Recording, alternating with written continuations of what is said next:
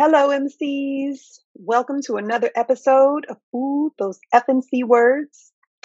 I've been having a lot of great conversations this week in preparation for these episodes.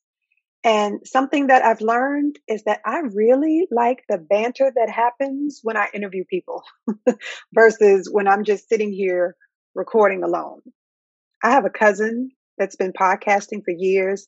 And I remember one thing he told me years ago when I was still on the fence about starting a podcast.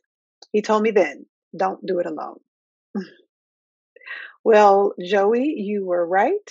I definitely enjoy the episodes more when I get to kiki, with a co-host. So I'm looking forward to some upcoming episodes on my show schedule because I will have more of the coaching sessions. And then I also have some friends joining me. And so I'm really looking forward to that, to introducing you to my friends, to the entrepreneurs in my circle, to my friends' personal stories that are related to change and confidence and conflict. And yeah, to those panel discussions. So stay tuned for that. But I've got a great show for you today as we ride the high of the job market still being as strong as it is, and companies are still creating jobs, and we are still making career pivots, and the recession is still looming, but is not here. I've got an expert today with more than 30 years of experience in human resources. He's a VP within his organization, a founding member of the Society of Human Resource Management's Executive Network, and he's also a Forbes HR Council executive. And while I can't sing his praises enough, as I always do with my guests, I'm going to have him introduce himself, all right, when we start that interview. Remember, I do this because I like to provide you all with glimpses into the way that, people introduce themselves, the variety of ways that you can introduce yourself, introduce your experience. So as you get comfortable with doing that yourselves, you get these examples of how other people introduce themselves. So for today's conversation on current best practices in job hunting, we are going to jump right into my conversation with Mr. Tony Butler Sims. Here's our conversation.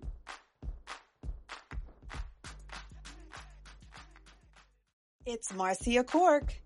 I talk about having the confidence to rebrand and get visible on social media. Well, it's time for me to practice what I preach. Do me a favor, before you start the show, open Instagram and TikTok and follow me right now at It's Marcia Cork. You'll get additional tips you won't hear on the podcast, including a semi-weekly series I call You're Doing It Wrong. So follow me right now, then meet me back here, and let's start the show.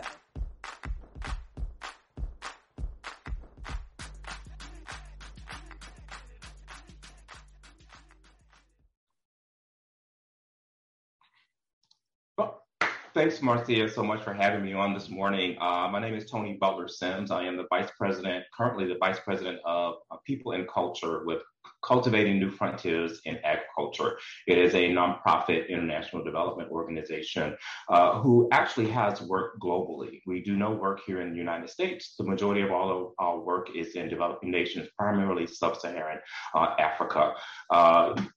This is now my 32nd year in human resources, so I'm dating myself a bit, but I think that I have a little bit of knowledge and expertise on both the nonprofit sector as well as the private sector side. So, absolutely, wow, 32 years, yes. All the credentials today, all the credentials. And that's why I couldn't think of a better person to have this conversation with, because I know, and even personality-wise, you are going to give us the information that we need, but in a way that's realistic, to have people setting realistic goals and expectations and candor. And that's what I appreciate about your skill set and about your personality. So thank you for joining us. My pleasure. I also want you to mention, because I know that you do some work with SHRM and with the Forbes Council. So tell us a little bit about that experience as well. Well, I'm one of the founding members of the SHRM Executive Network. I was inducted late last year and I'm very active with that group as well as the DC chapter of the Society of Human Resources Management as well. And I'm also a member of the Forbes Human Resources Council. The Forbes HR Council is an invite-only group of HR executives around the globe from every sector. So I'm very active in both of those organizations. I have been published multiple times in Forbes with some topics that are related to HR management overall. But over the last couple of years, primarily revolving around remote work and how that's affecting the Great Resignation and the climate in today's workforce. Yes, yes. Thank you for that. And that's precisely what we want to talk about today. The Great Reshuffle, the Great Resignation, what that looks like for people who are trying to make a career pivot. And initially, when we planned this discussion, I was telling you I wanted to focus on the people making that pivot, actually taking some skills and transferring them to another area. But I do want to also focus on the freelancers, the contractors who've been, consulting for years, but are now perhaps considering moving into the workforce full-time themselves. Okay, so let's talk through both of those lenses. I've been having a lot of conversations with freelancers and consultants in the past week and a half. So I think this is going to be just as beneficial for them as well. Yeah, okay? I really think that from my aspect, the world that we work in international development overall, have not seen that grave of a hit with the Great Resignation because we have what we call, you talk about transferable skills, but we have transferable skill sets. And that means that we're competing for the same type of talent. And the organization that I work for, we actually have a subset of that. So we're agriculture related only. So think agribusiness, agroeconomy, things of that aspect, which is a very, very small segment of the talent pool. So we are struggling with the aspect of losing those talent to organizations that are seeking the same type of skill set and or develop that same type of skill set. So it gets back to the point or the purpose of when you think agriculture, you think farming, and a lot of individuals, especially people of color, want to move outside of that sector, if you will. So those are the challenges, if you will, that we have. But we also look at how folks that are on the consulting side of the house have always been freelancers, if you will, but also have been individuals that have set their own structure, set their own pace for themselves. And it's all been driven by a statement of work or deliverables. And when you have to shift that mindset to come into an organization and work for a company versus working for yourself, therein lies sometimes the challenges for individuals in that space because they have to shift that mindset. Absolutely. Yeah. So what I'm finding is people have been freelancing and consulting for years, wanting to be self-employed, wanting that flexibility, wanting autonomy, but saw such an increase in how much they could make, during this time. Absolutely. Yeah, these rates skyrocketed. What they could make with the salary skyrocketed. And on top of that, they were able to still do it from home. So they did still have some flexibility. They were getting these perks of this additional paid time off, sometimes unlimited time off. So it was very appealing. It was finally a climate that self-employed people could actually, transition into and get the benefits of both worlds, really, having that flexibility, that autonomy, but being remote and making some really good money for that time. So I know that has been the appeal across the board for both the career pivot, the professional pivot, that pandemic pivot, but also for consultants and contractors moving into FTE. Yes, let's be realistic. Coronavirus, the pandemic over the past 2+ years have actually turned the employment workforce or the talent pool upside down. I mean, Upside down. look at it from a different lens, and that lens would be the housing market. It did the same, uh, Yeah.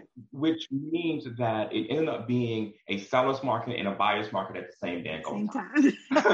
uh, so let's be realistic when it comes to employment. It's the exact same thing that occurred. So you had individuals who wanted to be independently consultants years prior to the Yeah. pandemic, and those individuals now see that I can still have that autonomy, Hmm. but I can work for an organization which also offers me benefits. So Yes. from your retirement planning to your health care to all of Hmm. these health and welfare benefits that a self-employed individual typically doesn't have built into their structure. Right. So that is one of the things that I think the pandemic has taught us. It has taught us that the work can be done anywhere, Yeah. from any location, and that primarily folks are more productive when they're able to take a 5 minute commute from their bedroom to their office versus an Yes. hour and a half commute here in the Washington, D.C. metro area to go 20 plus miles. So, Absolutely. yeah. Okay, well then let's talk about how to do it right and what people are doing wrong. Okay, Yeah. let's talk about some interview tips. Let's debunk some myths. Let's get people better prepared to sell themselves and make that transition effectively. All right, so let's start with navigating the job description Mm-hmm. because that's important. I mean, first of all, you got to be seen. You said there's a transferable skill set, that there are still qualifications that people are looking for. And if you haven't been in that environment, like you said, in your environment, very specialized experience. So yes, you may have some transferable skills, but when you're looking for a complete set, a complete package, how do you navigate that if you're coming from a different industry? I think what you have to first look at is this. Um, I think you have to first find out what it is that you actually want to do. Mhm. Because if your passion isn't there for the role that you are applying for, it's going to come across. Um, I think one of the mistakes that we've made in the past for a lot of individuals have been them applying to every job that they see that they Yeah, think they have interest in. yeah, If the job in and of itself doesn't suit you as an individual, it's not gonna be a great fit. It's not gonna be ideal. And what I mean by that is this: we have so much information at our fingertips right now. hmm, So you can, review the organization as a whole by going to Glassdoor or things of that aspect and looking at what either current employees are saying about this employer or past employees have said about that employer. The same thing relates to the executive team of the organization. You can review their LinkedIn profiles and things of that aspect to really get an understanding of the culture of that particular place hmm, that you are thinking about being employed with. The last thing that I would say is bring your whole, true, authentic self to every meeting, every interview, every discussion that you're having regarding what your career path wants to be. okay, hmm, Not so much as where you want to be in 5 to 10 years, but where's the now? right What are now, you yeah, looking for right now? What is going to work for you? Because it's a two-way street. If it doesn't work for you, it isn't going to work for the organization either. yeah. I'm glad you said that. It's perfect. I've been talking about my It's Me approach. Introduced it on, I guess, a couple of episodes ago, and I'm going to talk about it a little bit more in the next couple of weeks in a part one and part two series. But Okay. that It's Me approach has people get comfortable developing their elevator pitch and selling themselves in an Mhm. overall introduction, but then also talking about that brand story, really establishing their professional brand. And when do you start having those conversations? So the LinkedIn profile. You start putting yourself, your brand, your desires, talk about your past and what about that past brought you to your present. Yes. So in the conversation that we're having around making that professional pivot, making that career pivot, there should be something, at least in your past, that's brought you to why you're approaching this organization today. Yes. Right? Or if it's not the organization's mission overall, the work that you would be doing, at least within a department, within that role, within that capacity, that still supports the organization's mission. So there's a way for you to tell that story in your brand story. Yes. Okay.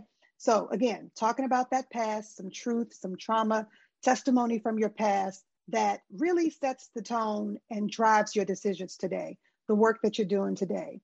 And then maybe, then you can go on and say what you plan to do or how you plan to support the organization's mission in the next 1 to 3 years. But it really should be optimizing the work that you do today, the skill set you have today, and how you can support that organization. LinkedIn is a great place to do that. Are you finding that people are starting there, or are they reaching out to you too late in the process and now their LinkedIn profile doesn't really support the resume or the work they want to do today? Well, I think that it's twofold. First, they may be starting from a space of not knowing where to go. And what I mean by that is you look at social media overall, and I think that when you're building your brand, you need to also have a professional page or pages. And you should not, I think what we do ourselves a disservice is when we link our personal social media pages to our professional social media pages, because what employers are doing now is they're looking for a cultural fit for their specific organization. And although we should not be viewing it in that lens, the majority of the time we are. We look at whether or not this person will be a cultural fit for this specific team. Now, specific teams within organizations can be siloed, but when you come to the nature of trying to really figure out whether that person is going to be a great fit for that team or a great fit for the organization as a whole, you look at the entire package. So I think we do ourselves a disservice when we link our personal pages to our professional pages, because that would potentially put you at a disadvantage. And I don't think most people realize search engines do that for you. Yes. When people search your name, your Twitter accounts, your Instagram accounts, your Facebook accounts, all of those things show up. Now, thankfully, LinkedIn typically shows up first. Yes. So when people search because your they name, say Google will show up first. That's why. and that makes perfect sense. But at least you are shining a bit by starting with your LinkedIn profile. Yeah. Where you run into trouble is that the others follow right behind. So when you're active, the more active you are on Twitter, Instagram, Facebook, all of those accounts, the more active you are, they're guaranteed to show up right behind your LinkedIn profile. Correct. So if you are actively job hunting, it's probably a good idea to take a pause from social media, the social media. That's correct. And focus on LinkedIn and really optimize LinkedIn. And a lot of people aren't doing that, myself included. I only started back probably within the last year and a half. And to stay on brand, even on LinkedIn, with what you post, you have to be careful even with what you like, because that activity shows up in LinkedIn as well. Yeah. So those are the conversations that we could be having about making that professional pivot and really establishing your brand, how to do that on LinkedIn. Yeah. So are you finding that people are using that effectively? Is there more that you would like to see by the time people reach out to you so that their resumes, and their LinkedIn profiles are in alignment? I really think that a lot of people have started to utilize professional social pages more over the last 2+ years, specifically surrounding the pandemic, than they had in the past. I think people really now recognize that their brand matters. And I think for me, when it comes to individuals that are searching for a new role at a different organization, that they really put themselves forward. They really focus on what their needs are. I think this past 2+ years have taught us that the talent pool is vast, but it also has taught us that remote work is here to stay. And what I mean by that is a lot of organizations are struggling with trying to figure out whether they do a remote work strategy or a hybrid strategy and things of that aspect, and come back to the space of understanding how much total square feet do I actually need as far as real estate for an office, for individuals to be successful, or for individuals to come to the office. I think that old school mentality of out of sight, out of mind is out of the window now. We, in the organization that I currently work for, had a struggle with telework pre-pandemic. So we only did telework. We allowed folks to telework for 2 days a week, but we were well positioned when the pandemic started that we were able to shift to fully remote work. And I think that we set ourselves ahead of the curve in that aspect. Also, although there was some pushback, of course, again, the whole out of sight, out of mind,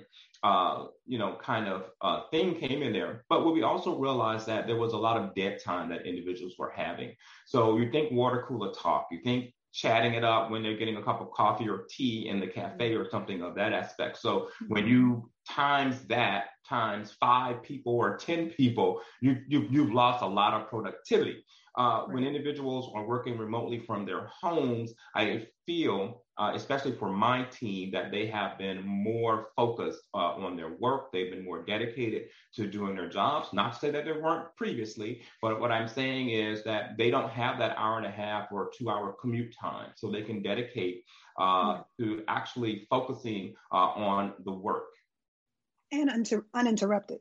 Uninterrupted, correct. Yeah, so that's now you may have to go walk the dog, you may have to go fold the laundry, something of that aspect, but uninterrupted. That's correct. Yeah. Yes. Okay, well, before we move on to the next topic, then some rapid fire answers, yay or nay, yes or no. Are they doing it right or are they doing it wrong? All right, so LinkedIn, should they or should they not connect with the hiring authorities in advance? If you are scoping out a business, if you are doing the stealth stalk and you can search profiles and find out who the right people are, should they connect with you on LinkedIn? Yes or no? Absolutely, yes. Really? Yes. Elaborate. I was not expecting that. I think that the answer yes is because it puts you into a space where you can actually feel out that individual before you start the process. So if you're thinking about an organization, so one example would be this. If you're thinking about joining a specific organization because of their mission, because of their values, because of their culture, yes. Then you want them in your network. Yes. They need to be in your network. You may not know them personally, but you can start that conversation from there. I think that connections are just that. They are connections in the space of you being able to reach out to individuals that you either have not known or wish to get to know. So absolutely reach out. There would not be an issue or even a conflict with doing that. That is good to know, because I agree that you should follow them if there's the follow option. And if you do reach out and connect, I would suggest staying quiet, only because people don't want to be harassed. So the same way hiring authorities stopped putting their contact information and job descriptions, not putting a point, not listing a point person, people don't want to be harassed. And in this case, now we have quick and immediate access through LinkedIn, and so that can backfire. So I do suggest following, I will suggest alongside you connecting with them if you stay quiet. Yes. Because now that you're connected, they will at least see what you post. Correct. So you will still be putting yourself out there. You'll still be in their face, and you can, do these think pieces. You Mhm. can, post the right content that lets them see what you're about, see where you stand on an issue, a perspective. So yes, I can agree with that, but do not harass them or 100%. And then it yeah, goes back to also building your brand. So right. this all pieces into that. Okay, perfect. Okay, one more LinkedIn question. We see the job announcement on LinkedIn. Do we apply using LinkedIn's interface or do we apply using the organization's interface? I would recommend that you apply using the organization's interface. And more often than not, the easy apply linked on LinkedIn does not transfer all of the information that you want to convey to an employer. Okay. It allows you at times to attach your resume or your CV, but it doesn't provide you potentially an option to sell yourself with your cover letter or something of that aspect. So I would recommend, if there is an option of applying on the organization's applicant tracking system, to do it that way. Perfect. Thank you for that. I also hear that anywhere from 70 to 80% of the job opportunities within an organization are not posted, not on their website, not on LinkedIn. Any truth to that? And can you elaborate? There is some truth to that. I would not go as high as 70 to 80%, but I Okay. would typically say you're looking at the middle or the median of where 45 to 50%. Okay. That's still And significant. what happens is this: it depends on the level of the role. A lot of times, organizations that are looking for, senior leadership, executive team members, things of that aspect, will utilize a search firm, a placement firm, if you will, and those organizations will reach out and find the talent that the company is seeking. And that's the majority of the time where you would see roles in that aspect. But if you're looking for a entry level or junior member of your team, you will potentially see those roles posted on that organization's website. I think transparency matters. However, you also have to realize that in a very structured or highly visible role, a lot of organizations do not want other organizations or companies to know that they have a senior level individual that is departing, whether it's a retirement, whether it is a forced, whether we force them or manage them out, or something of that aspect. So it's a double-edged sword, if you will, but it all goes back to the culture of the organization or the company that's actually doing the hiring. Okay, that was a gem right there. So for senior level professionals wanting to reach out to that organization, what's the best approach then? Is it to align with an executive firm who's probably going to do that work for them because they have the relationship with the organizations?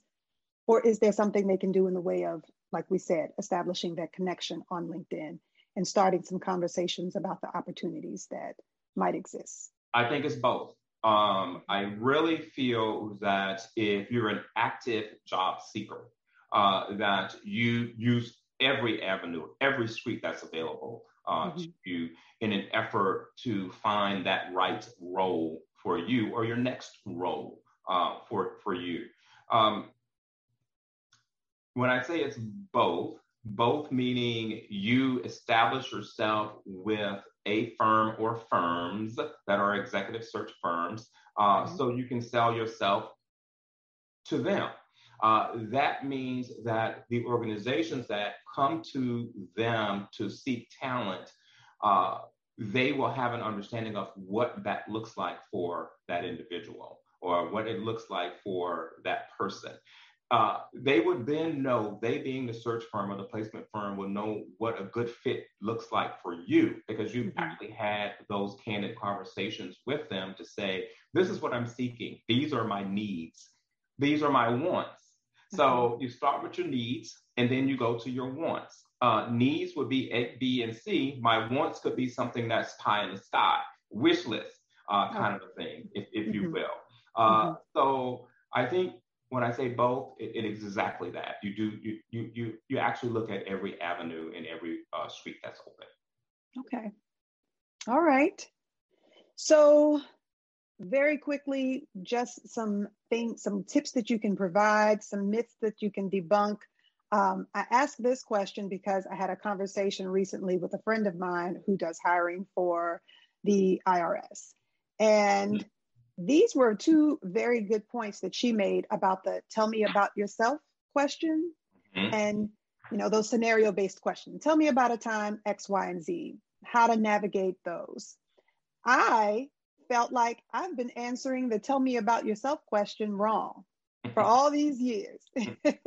So I would like to hear your perspective, and then I'll chime in and share what I feel like I learned from that conversation.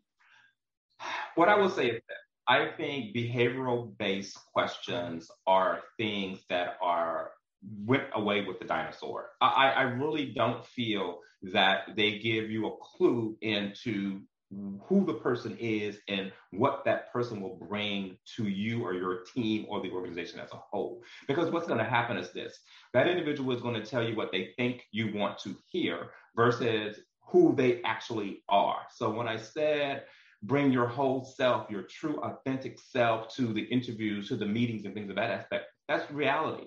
I'll leave it there. Yeah, I can see where you wanted to say more, and I know why. Because sometimes you can't bring your authentic self because that might mean you don't get this opportunity. And Correct. We are used to selling ourselves in a way that lands us the job. Correct. Right? And then deciding if we can show up and be our authentic self when we get there, or some version of it. Of course. And I think, and I don't want to pull race into this, but people of color have always struggled with being seen. And I think that is one of the hiccups that we have with this entire talent pool dynamic that's going on now. So when I say bring your true authentic self, I truly mean that. Be you, because if you can't be you with the people that you spend the majority of your time with, the folks that you work with, let's be realistic. You spend the majority of your time with those individuals. Outside of your home life and things of that aspect, work is primarily at the forefront. So, yeah. Okay. So then if you are a jokester, then you should joke around. There should be some humor. There should be casual, a level of humor there, but you have to be able to know your audience, read your room.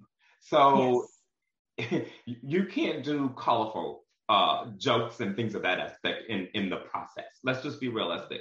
But read your room, know your audience, and it goes back to your research. If you are able to research and know that the person that you're meeting with loves baseball, then use some baseball jargon. Come on. That's a quick fix. That is low-hanging fruit, easy thing to do when it comes to that aspect. And it's not you not being genuine, it's you being genuine to that person at that particular point. Yes, know your audience. Yeah. All right. Well, this has been a great conversation. I think I have gone through all the things that I wanted to point out specifically. Is there anything that you would like to add to the conversation before we go? Any great takeaways, anything you want to share with the people? I think that individuals need to truly understand that going back to the space of it's a two-way street. When it comes to employee versus employer, find out what that organization does, what it means to them, but also what it means to you. For me, I'm a big proponent on mission and value. And when you find an organization or a company that aligns with your vision, your core values, you can indeed be successful moving forward in that particular space. Thank you so much. I appreciate your time. I appreciate this conversation. And I'm going to let you get back to your week. My pleasure. Thank you so much for having me. Love to have you again if you're willing. All Absolutely. right. Thanks. Bye bye. Thank you. Bye bye. Wasn't that a great conversation? I knew it would be. Just real talk, candor, just a wealth of information and practical knowledge, great advice, all rolled into one engaging conversation with my friend, Tony Butler Sims. You can follow and connect with Tony and his work on the Forbes HR Council, which also has links to his published articles. And you can follow and connect with him on LinkedIn and on the CNFA website. I'll include those links in the episode notes. So this is a great place to leave you with some key takeaways that I heard and I want you to carry into your weekends. Take a second look at those LinkedIn profiles this weekend in preparation for the week ahead. Also, do a quick search of your name and see what your social media activity reveals about you. You might want to take that pause I mentioned or or at least start removing any unsavory content, okay? Any colorful content, anything questionable, you want to go ahead and remove that because really that information does populate in your search results. So we see how the It's Me approach is very fitting for the traditional job hunt with this conversation, right? We could hear it in Tony's suggestion to present your true, authentic self to an organization and to making sure that your desires and the company's mission are in alignment. You even got the green light, which I was not expecting. I mean, to some extent, but he gave you the green light for reaching out and connecting with leadership and the hiring authorities on LinkedIn. So there's where you can start the It's Me approach right there. You send that request to connect and you include a message introducing yourself and why you're connecting.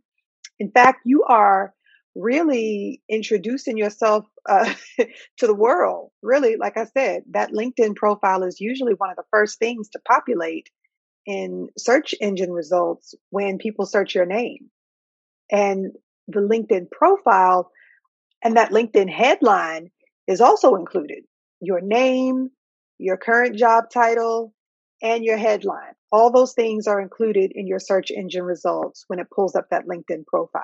So yes, you should definitely consider those first few sections of your LinkedIn headline as your introduction to the world and as the first presentation of your professional brand. Next, you can start working and posting publicly to represent your brand. Your original posts and your shared content will point to your core values, and they might actually give potential employers some insight to, put a spotlight on some things from your posts and justification to why you do what you do. Your T, that's your T, your truth. Next, you want to start working and posting publicly to start representing that professional brand. So your original posts and your content that you share, those things are going to point to your core values and they're going to actually give a lot of insight into you and your level of professionalism. It's going to put a spotlight on, the things from your past that maybe provide some type of explanation or justification into why you do the work that you do. Okay. So that's the T, your truth. Your posts, your comments are going to point to those truths, that history, those things about your past that explain the work you do today. It'll also put a spotlight on your values along with the values of the other organizations and influencers that you follow and how they impact your work. So be careful of what you like and follow, as I was saying in my conversation with Tony, because now you're sharing your truth without even realizing it sometimes. You're giving a lot, that information is very telling. You're also sharing what brought you to becoming and offering the solution and the skills that you now offer. That's your S.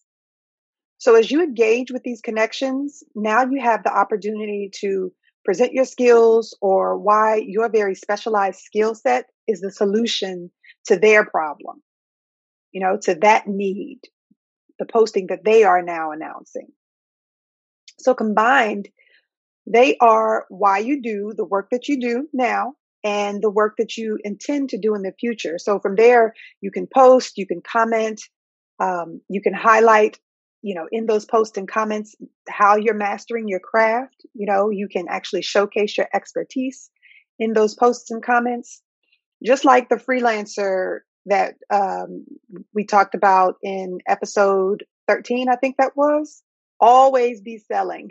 So using LinkedIn, every post, every comment is an opportunity to creatively weave your mastery and your expertise into those posts and comments. All right.